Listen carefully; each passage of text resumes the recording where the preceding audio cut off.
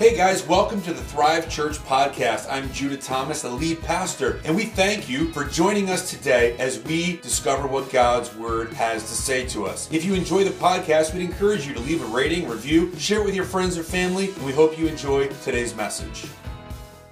Well, good morning. Welcome to Thrive Church. We are so glad to see you here on this beautiful day the Lord has made, and we are just so happy to have you here, and that would be great. So, we are starting a brand new series this weekend, and I'm really excited about this series. It's called Start. Start. You know, everything starts somewhere, doesn't it? I mean, you started somewhere, didn't you? I mean, some of you started, your start was on purpose. And some of you started on accident, right? Now, I mean, not accidental now, but at that one time, some of you started by the miracle of modern medicine. You know, you were started. Every one of us has a start somewhere. Romance has a start somewhere. You know, boy meets girl, girl meets boy. It starts somewhere. You fall in love. Your career has a start. Often it starts with just an interest in something. Your marriage has a start. Schooling has a start. Parenting has a start. All of these things, everything that we experience in our life has a start somewhere. And including our faith. Our faith starts somewhere. Now, much of our faith that we have, most of it probably had a start when we were a kid. You know, did anybody go to church as a kid? Some of you guys, not everybody, and that's okay. But some of you went to church as a kid. And as you go to church, or if your parents have faith, you're handed a certain set of beliefs. You're handed a certain set of things that you begin to believe. Now, if you didn't go to church, and if you weren't brought up in that environment, then you start to come up with those beliefs all on your own. You start to hear things, see things, say, yeah, that makes sense. Man, maybe I'll apply that in my life. And we begin to have our faith grow that way. So it's probably either it was handed to you or you kind of cobbled it together over time.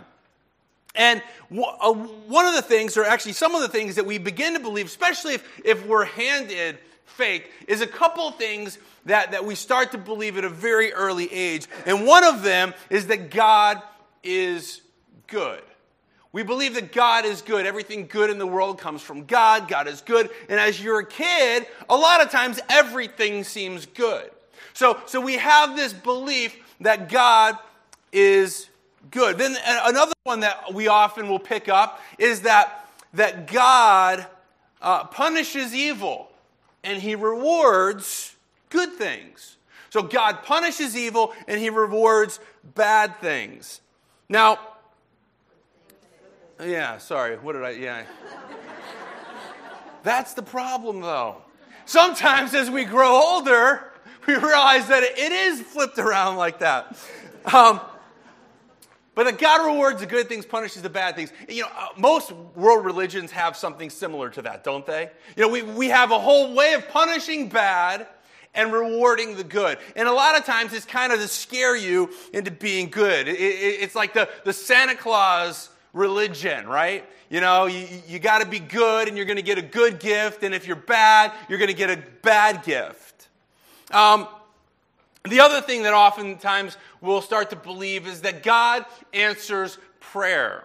That if I pray, then God's going to answer. And some of these things, maybe not all, maybe you had some different ones, but some of these things are things that are handed to us. These are things that were handed to me as a belief as a child. You know, and if you grow up, you know, in the church, you hear, you know, these different Bible stories.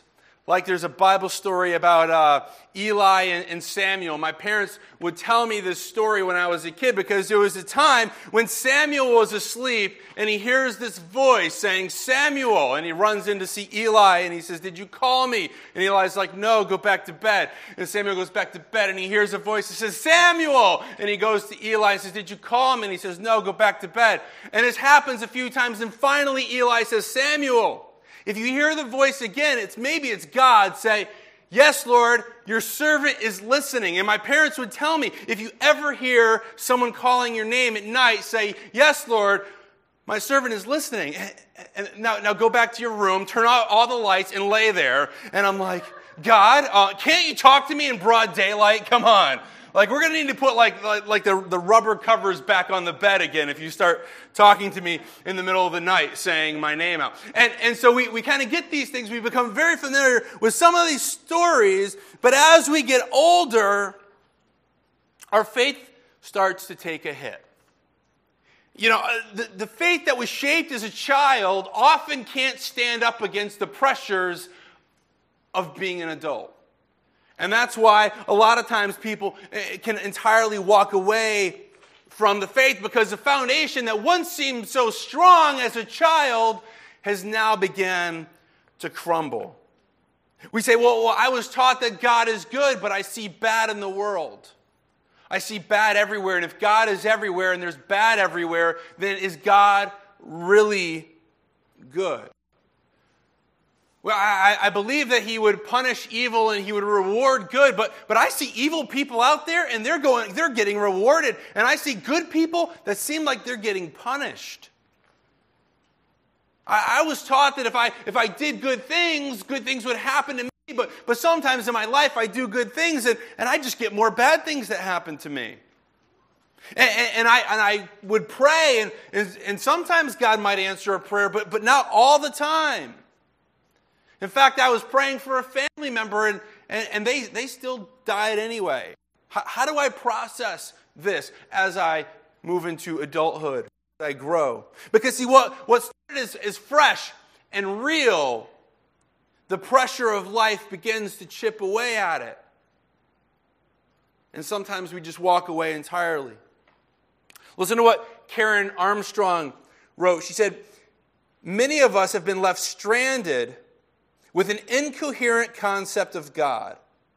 We learned about God at the same time we were told about Santa Claus. But while the understanding about Santa Claus phenomena evolved and matured, our theology remained somewhat infantile. Not surprisingly, when we attained intellectual maturity, many of us rejected the God we had inherited and denied that he existed." We hear about these things. We hear about Santa Claus and the Easter Bunny and God and all these things. And then as we get older, our knowledge of those matures, but often our knowledge about God doesn't mature. And then there becomes a gap between what we're taught and what we've experienced in life. And it becomes less and less relevant. And that's why so many people are walking away from the faith, walking away from God. It's not like they have anything against it. It's just they've realized that it doesn't relate to my life anymore. So oftentimes, as an adult, we need to have a new starting point, a new start to our faith. We need to kind of hit the reset button. We need to say, okay, I got to reboot this thing. And take a look at it. And my challenge to you today is to take a look at our faith as if we knew nothing about it at all. I went through this process many years ago. I said, I'm just going to start from the beginning as if I knew nothing at all. So where would I start? If I didn't know anything about church, if I didn't know all the Bible stories, if I had never read the Bible before, if I didn't know any of these things, I'm just going to start over. Where do I start? So hopefully, through this series, we'll learn some new things, some challenging things. And there might be a gap right now that you have between your faith and the real world, but we'll hopefully approach this differently than we approached it when we're younger.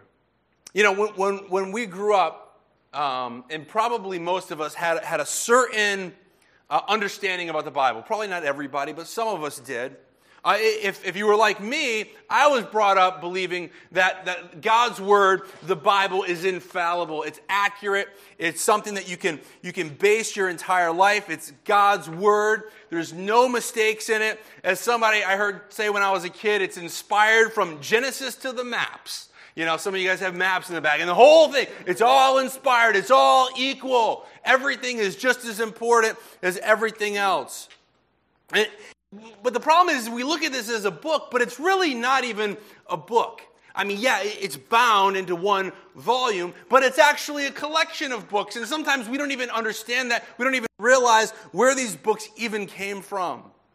And as we grow, then you go to college and you hear some professor saying, oh, you can't trust that. And oh, the Bible is full of contradictions. And oh, this and that. And you begin to question things, and it starts to bring doubt into your mind. Maybe you grew up in a family that respected the Bible but never read it. You know, it was like sitting on the coffee table and you don't want to put a drink on it, but we're certainly not going to open it up and read it. Maybe you go to church once a week where somebody would open it up and start talking something out of the Bible, but it never really made much sense. It wasn't really practical to our life. And then maybe you go and you're around other people that don't have the same respect for it as you once did, and you realize, you know what? Maybe I need to move on from this. So I'm going to challenge you today. And some of you could misunderstand what I'm saying. So you know, before you jump and start shooting me an email, just hang on, okay? But if you're taking notes, I want you to write this down. The Bible says is not an adequate starting point or returning point for most people. The Bible says, well, what do you mean? Well, the Bible says this, and the Bible says that. And oftentimes, especially if you've grown up in the church, that's the final authority. It's God's Word. So everything, my whole foundation of faith is based on the fact that the Bible says. In fact, many of us were taught a song as kids, weren't we? It goes, Jesus loves me, this I know, for the Bible tells me so. Little ones to him belong. They are weak, but he is strong. Yes, Jesus loves me. Yes, Jesus loves me. Yes, Jesus loves me. The Bible tells me so. Why do we know Jesus loves us? Because the Bible tells me so. Why do I know that he loves me? Just because the Bible told me so. But here's the problem. Bible saying something for many of us is not enough. Because we saying, but let me tell you about the divorce that I went through. Or let me tell you about my bad experience in my job. Or let me tell you about the unanswered prayer that I've experienced in my life. The Bible says is not an adequate place to start. Now, don't get me wrong. I love God's Word. I think it's important. I think we should be reading it on a daily basis. But it's not an adequate place to start. But here's the good news. The Bible says wasn't intended to be the starting point for our Christian faith. It's not how Christianity started. The New Testament, which is, you know, this part of the Bible here, it was written 250 to 350 years. It was compiled after the events in Jesus' life. So think about that for a moment. The entire early church could not go to church and say, now let's open up our Bibles. They didn't have that to base their faith on. You know, they couldn't say, oh, let's look at the New Testament. They had the Old Testament, what was the Jewish Bible, and they would use that a little bit, but they didn't have any of the teachings of Jesus written down. They might have had some letters here and there, a few documents. But hundreds of thousands of people became followers of Jesus Christ, not because the Bible said so. It wasn't that the Bible said it. Christians, they gathered together. They had amazing faith. In fact, these believers actually died for their faith that they had never even read about. So, the question is, what was their start? How did they start then? If they didn't start with, well, the Bible says this, where did they start? How did they come to faith in Jesus Christ? How did they become a Christian, a Christ follower, with no Bible to tell them what to do? And maybe where they started is where we should start as well. So many folks have this mentality, well, the Bible says you ought to, so therefore go and do this. But that might not be the best place to start. There's a conversation that Paul had with a group of people that had never heard about Jesus. They never heard about him at all. They didn't know who Jesus was. They knew nothing about him. And Paul's here, and he begins to have a conversation with these people. Now, this is about 20 years after Jesus had come and lived his life and did his ministry, died, was resurrected again. And I'm going to read a portion of Scripture here, but keep in mind that this is not just the Bible that I'm reading, but that it's called the Book of Acts, which is actually a travel journal. It's a journal that Dr. Luke wrote, because Luke was traveling around with Paul, as Paul would go and he would teach people, and Luke would just kind of journal these things. He would write these things down. He would write down what happened. Now keep in mind that the book of Acts was written before Matthew, Mark, Luke, or John. They didn't have those books. They didn't have the written words of Christ. But here's the thing.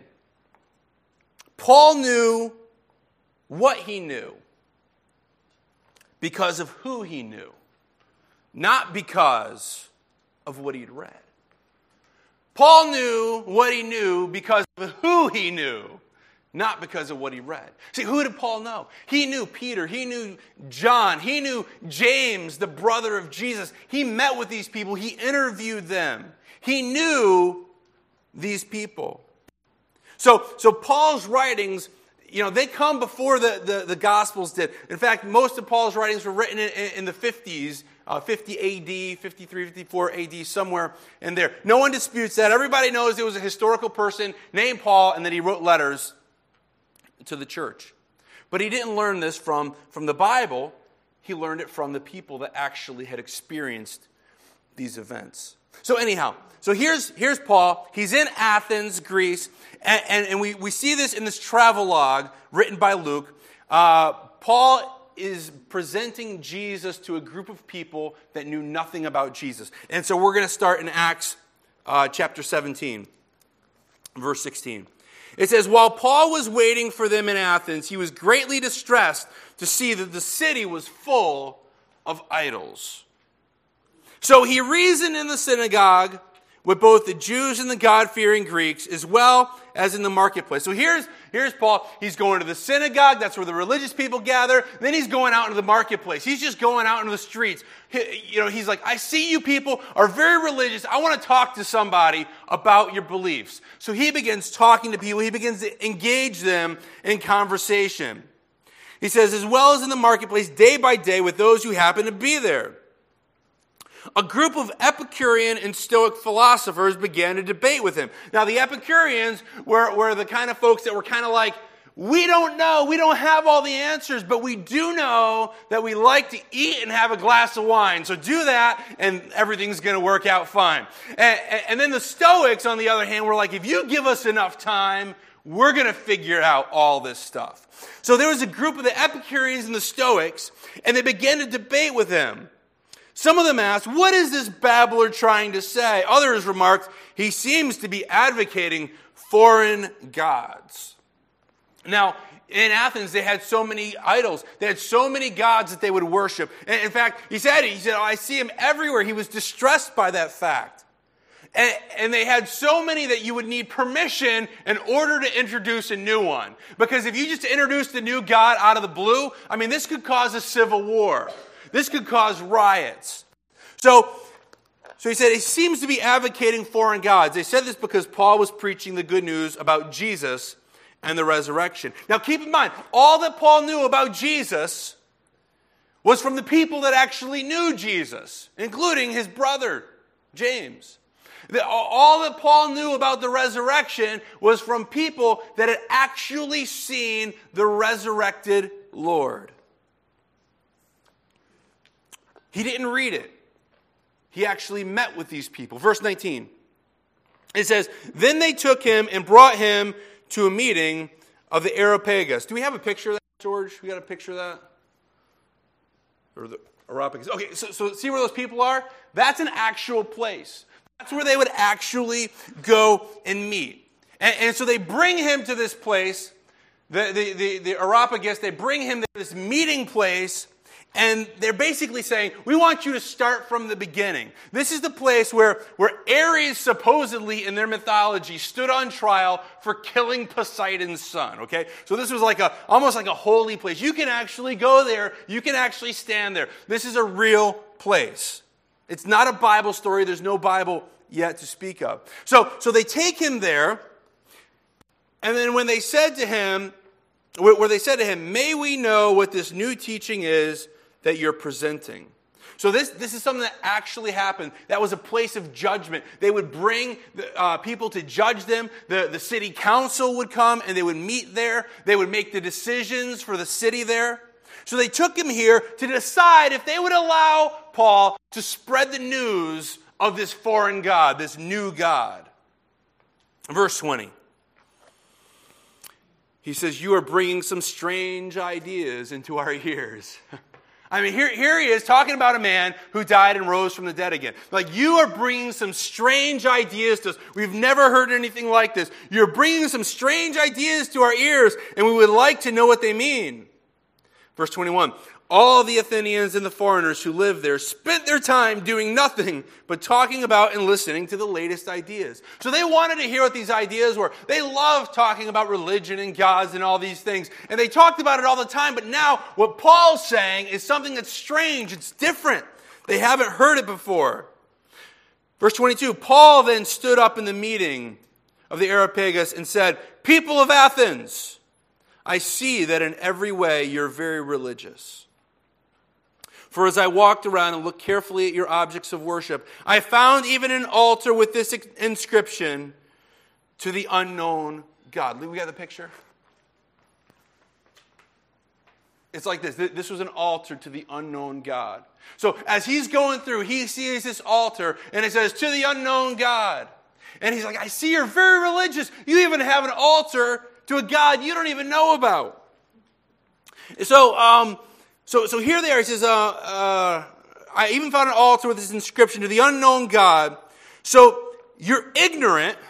Now, this doesn't mean you're stupid or you're dumb. Basically, he's just saying you don't know yet what's going on. You're just unaware of certain things. He says, so you're ignorant to the very thing you worship. You have this altar to an unknown God, but you don't even know. You don't even know what you're worshiping. And that's what I'm here to proclaim to you. There's altars all over. And they're like, in case we missed one, we're going to make an altar to the unknown God. They actually built this thing. They actually built it and said, if he shows up one day, we can be like, we were expecting you.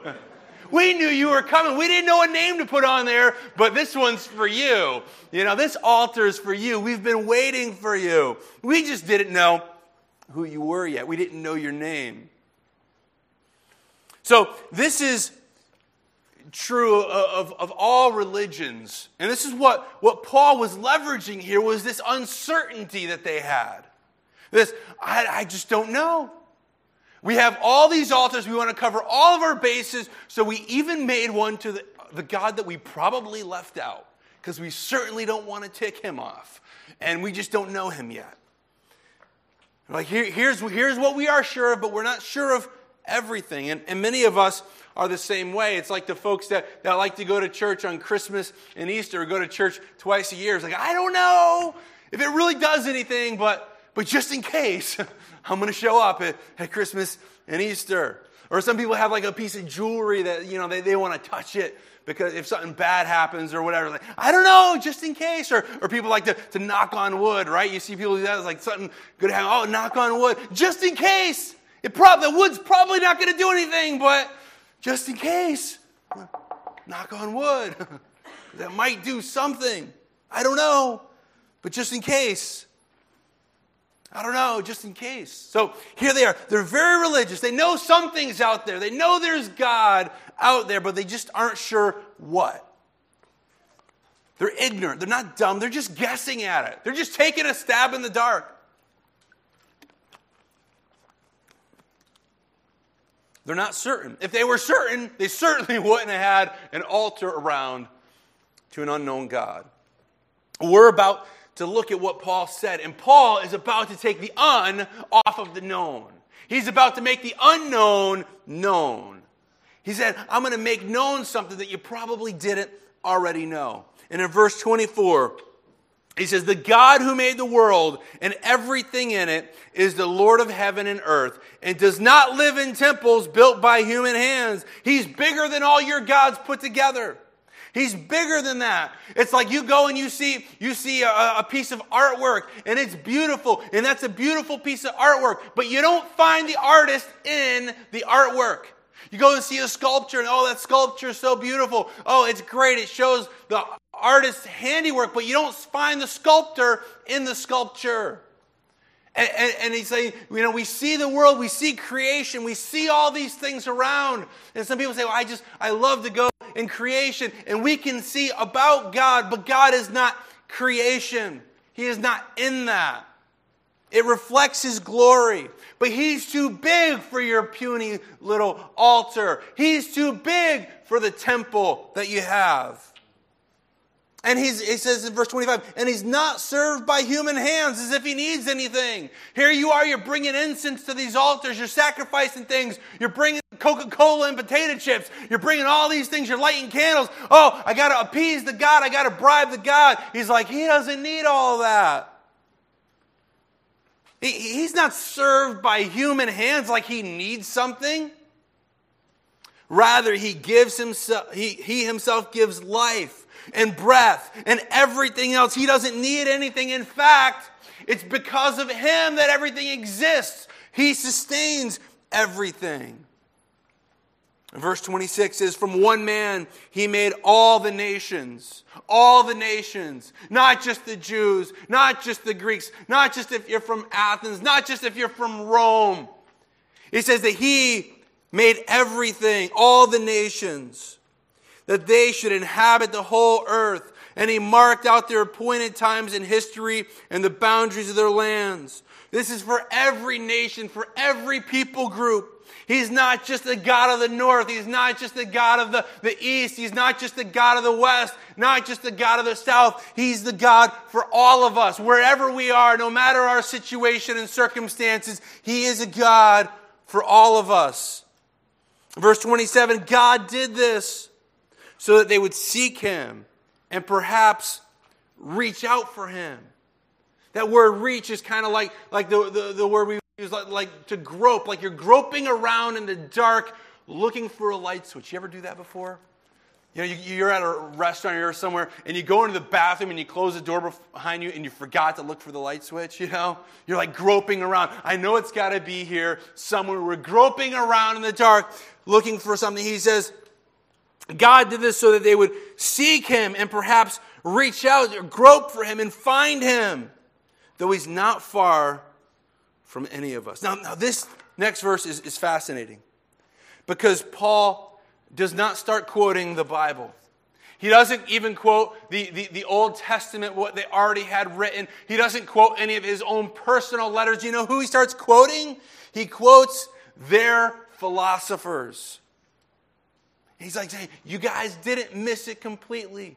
I'm going to quote you some of your poets, some of the people that write the plays that you go and see. I'm going to quote them. Verse 28. It says, for in Him we live and move and have our being. In Him we live and move and have our being. This was written by Epicurean. And listen to what he actually had written, the entirety of that piece that he wrote. He says, they fashioned a tomb for you, holy and high one. Cretans always liars, evil beasts, idle bellies. But you are not dead. You live and abide forever. For in you we live and move and have our being. I don't exactly know what he was writing about there, but Paul saw that and he saw a way to weave this in. Hey, you might not believe what I tell you from the Bible, but you believe your philosophers. And it says, in Him we live and breathe and have our being. He goes on, as some of your own prophets have said, we are His offspring. This was written by Areopagus. He was another poet of the time. In verse 29, he says, therefore, since we are God's offspring, we should not think that the divine being is like gold or silver or stone. An image made by human design and skill. How powerful could a God be if I made him with my own hands? Man, I cannot create, a God more powerful than the one that created everything. And so he's saying that he's not like these other ones. We shouldn't think of him like being gold or silver or stone, an image made by human design or skill. In the past, God overlooked such ignorance. In the past, he realized that there was darkness. He realized that people just didn't quite get it. They just didn't quite understand. He understood that people were seeking, but they were blinded. He understood that they went and they knew there was something there, so they'd build these altars and they'd build these temples, and they'd even build altars to a God they didn't know. And he overlooked that for a while. He overlooked this ignorance.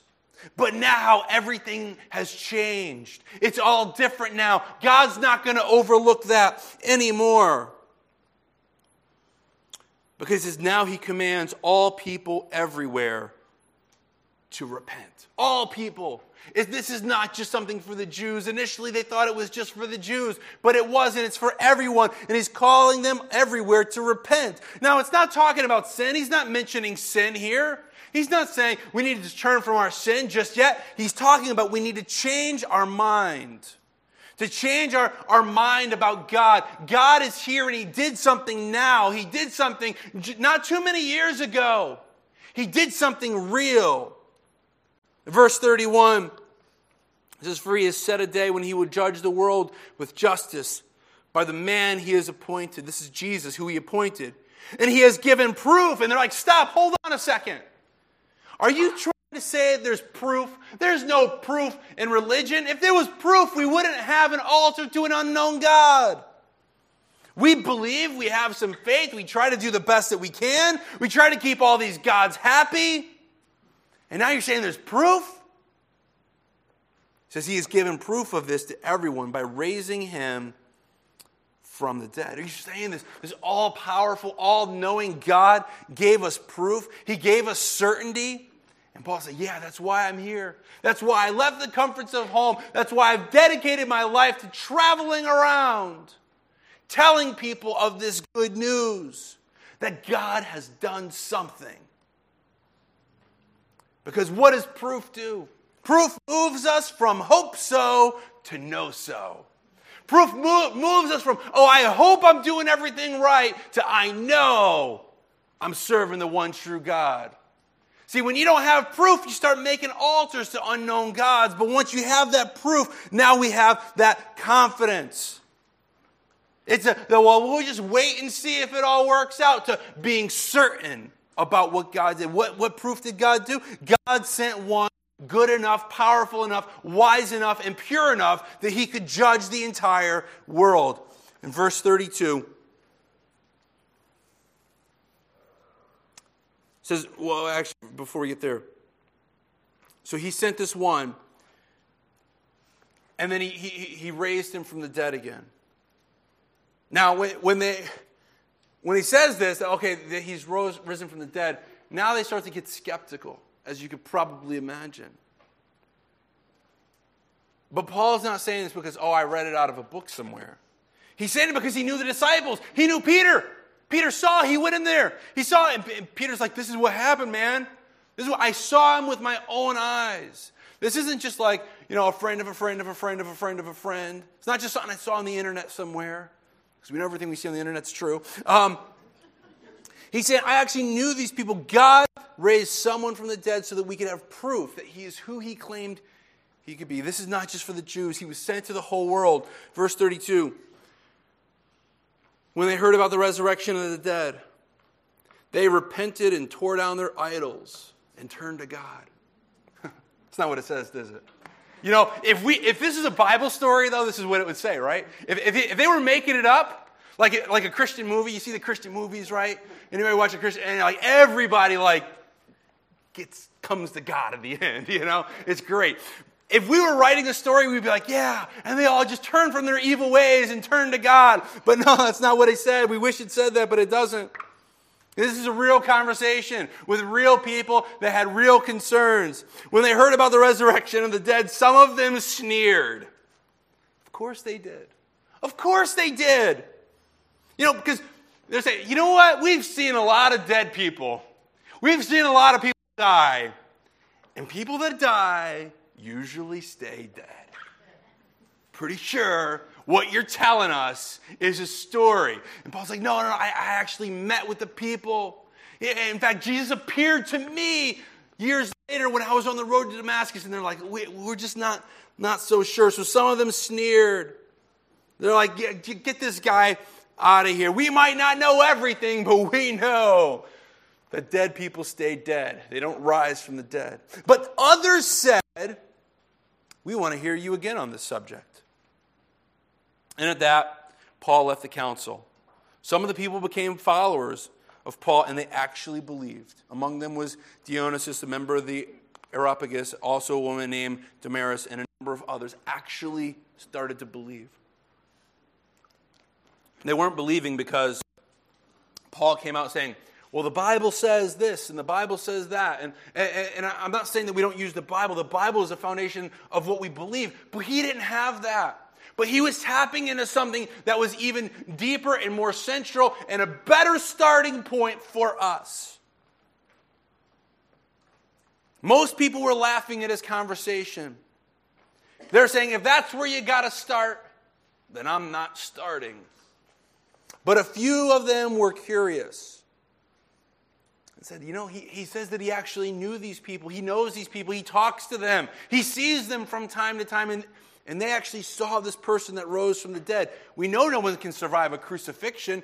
So maybe this is real. We don't know. We want to talk about it some more. And Paul's saying, yeah, you know what? For the first few years, I didn't believe it either. But then one day I met the risen Savior. So if you're taking notes, write this down. Where we start is not with the Bible says. What we start is with a question. The starting point for the Christian faith is not the Bible, but it's with a question. It's not just believe, it's with a question. And that question is not, was Adam and Eve really naked in the garden? You can go and discuss that later on your own if you want to. Or how did Noah get all those animals onto the ark? Or when God created the earth, was it a literal 6 days, or were like those days like millions of years?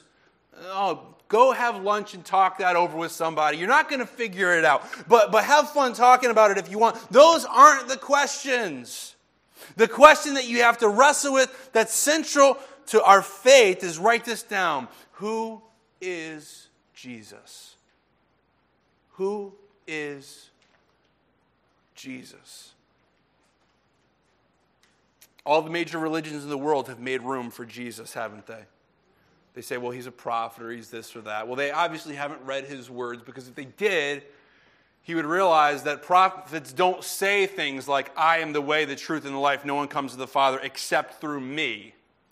I mean, that was a bold statement that he made. So we need to wrestle with this question, who is Jesus? Paul had one opportunity to talk with these group of people that didn't know anything about Jesus. They knew nothing. And the starting point of the faith was that Jesus rose from the dead. That he is the Messiah. He is the one that God sent. Regardless of your past, regardless of abuses, regardless of unanswered prayers, regardless of if you feel like bad people get rewarded and good people get punished, regardless of all of those things that you've experienced in your life, regardless of the fact that you might believe that God isn't always good, regardless of all those things, these are fascinating questions, but the question that matters most is this: who do you think Jesus is? As C.S. Lewis talked about in his book, Mere Christianity, which is a great book, it outlines all of Christianity and our beliefs, and ironically, he doesn't quote Scripture in it. He just lies out like what it is to believe, but he says, with all these things that Jesus said and did, we have to come to the conclusion that he's either who he says he is, he's a liar, or he's a nut job. It's one or the other. Because a normal person doesn't go around saying what Jesus said. So, who do you think Jesus is? Because once you answer that question, the other questions begin to start getting answered on their own. So Paul left this hill, leaving them with this question, this issue to wrestle with. Who is Jesus? And that's where we'll leave it today. But there's good news. This series is called Start, and this is just the start. We're going to be digging into deeper, what our faith is founded on. But there's a little bit of homework that I have for you, if you don't mind too much. And that's, in your Thrive group, or even with your friends or your family, or maybe you find someone here today, say, hey, let's go out to eat. And as you're eating and you're talking, I want you to discuss these questions. The first one is how and when did your faith journey begin? Where did it start? Where did your faith journey start? How did it start? Your starting point, what was that? And then the second question, the follow-up question is, how has your faith held up under the rigors of life? Has it supported you through life, or have you found yourself trying to support it? Because if we're just supporting it, we can't hold it up. And that's why sometimes we need to take a step back and say, who is Jesus? Why do I believe what I believe? So this paves the way for what we're going to be talking about over the next few weeks. If you want to see this again, if you're like, wow, there's a lot there, check it out online. We have all the videos that you can watch it online, and it'll be there for you. But I just challenge you to ponder this question. Look at the Bible. When you read the Bible, we just finished reading Acts as a church together. We're just starting in Romans today. Sign up on thrive.church/Bible. And even though I said that, the Bible's not the best starting point, man, it's important for us to read it on a daily basis. And we're reading through Romans right now. And as we read it, sometimes, if you've been around church for a while, we start to fill in the blanks. Like, oh, I know what that says. I can just skim past it. Let's look at our faith over these next 8 weeks as if we're looking at it with fresh eyes. Like we've never looked at it before. Like we don't know anything. Let's not go with any preconceived ideas. Let's just say, who is Jesus? And what do I have to learn here? Let's pray. Father, we come to you. We thank you for your goodness. We thank you for Jesus, who came to this earth, who you sent here to live a sinless life. And after he died, you rose him from the dead again. And we thank you for that. And Lord, we ask you to give us faith. Give us your faith. Give us wisdom. Draw us closer to you. And maybe you're here and you've never taken that first step. You've never made a commitment to Christ before. And in God's word, it says if you believe in your heart Jesus is Lord, and you say that with your mouth, that you'll be saved. That's all you got to do. Even just acknowledging, yes, this is what I believe. You can even just the hand out there and just check it off. I'm making a commitment to God with my life now. Take that first step saying, you know what? This question, who Jesus is, well, I'm going to say for today, for the next little while, I'm going to give him a chance. I'm going to say, you are my Lord. And I'm going to follow you, and we'll see where this goes. We'll see where this journey leads. Because I trust in you. Lord, bless each one. Increase our faith. Draw us to you. In Jesus' name. Would you stand with us? And we're going to be continuing the series over the next several weeks. We'd like to have you come back. But before we close, we're just going to sing a song praising our God together. Thanks for joining us today. If you'd like to learn more about our church, you can go and visit us at www.thrive.church. If you're ever in the area, we'd like to invite you to come and join us. Also, if you enjoy the podcast, we encourage you to leave a rating, review, share with your friends and family. Until next time, may you grow deeper in God's Word each day.